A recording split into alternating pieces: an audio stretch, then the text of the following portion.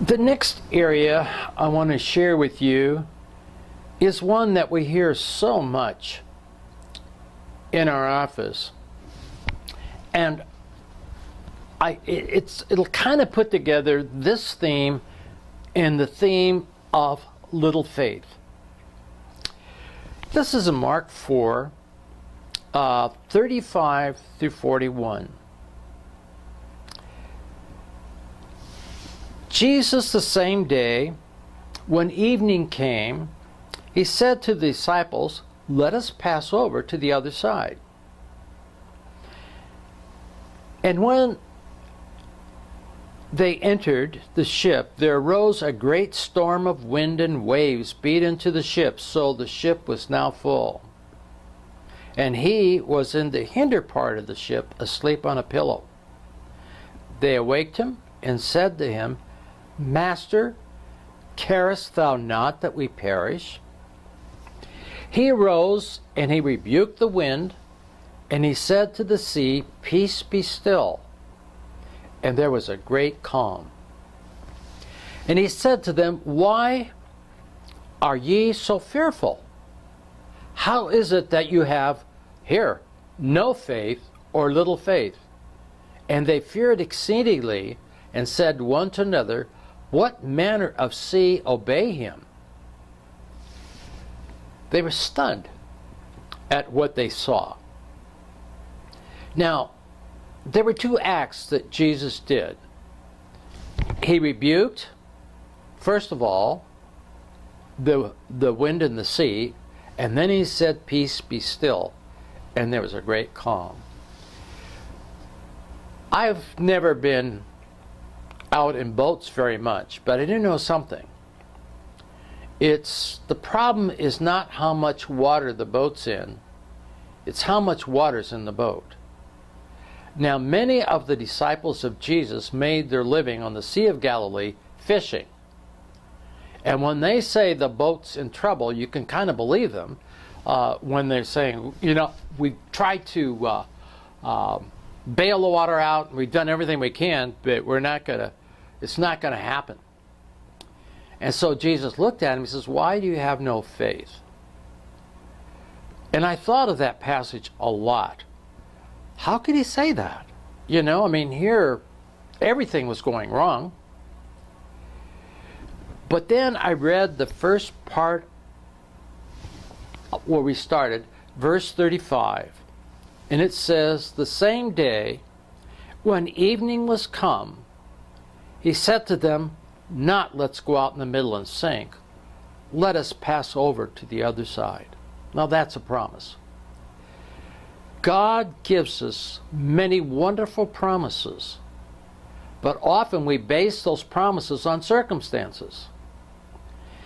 And what is interesting here is that the Lord's promise is the other side.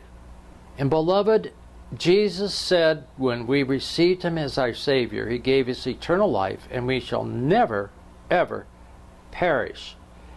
And I can give you this promise, that between here and the other side of life's journey, there may be a storm or two, but keep your eyes on the promise of God and not on the storms. We used to sing a song years ago in Sunday school, "With Christ in the vessel, we can smile at the storm." Now I want to camp on another verse here. They said to Jesus, "Master, don't you care that we perish?" How often do we find ourselves in that same situation? We say, "Well, Lord, don't you care of what we're going through? Don't you see what's happening?" Well, years ago, I was going down to Guatemala to minister to Wycliffe Bible translators in Guatemala City. They have a big translation center there, and the translators come about once a month from the villages where they're translating the Bible in the different Mayan dialects.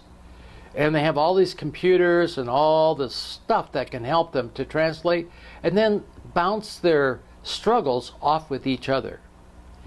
And before I flew down to speak to them, I was reading 1 Peter 5:7. I knew this verse. It's a very common verse. But this verse grabbed me in a way that I'd never been grabbed before. And I read that, casting all your care upon him, he careth for you.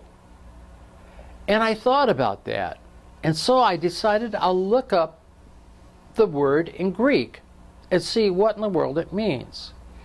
Well, it had a couple wonderful meanings. One, that we are a matter of his concern, or we're the object of his care. And I thought about that, and that thrilled me so much. So when I went down there and I shared at the beginning, I said, you know, God has been speaking to me and this meant so much to me. I shared that in the beginning, that God cares. Regardless of the circumstances, regardless of what's going on, God cares. And one of the translators came up to me and he said, Jim, you know what? He said, just before I came here, I was translating this verse 7 in the Mayan dialect of the people I work with. And how I translated it was this way: what concerns you concerns God. Beloved, don't pull the disciple thing and say, Lord, don't you care? What concerns you concerns God. And you can share your concerns with God.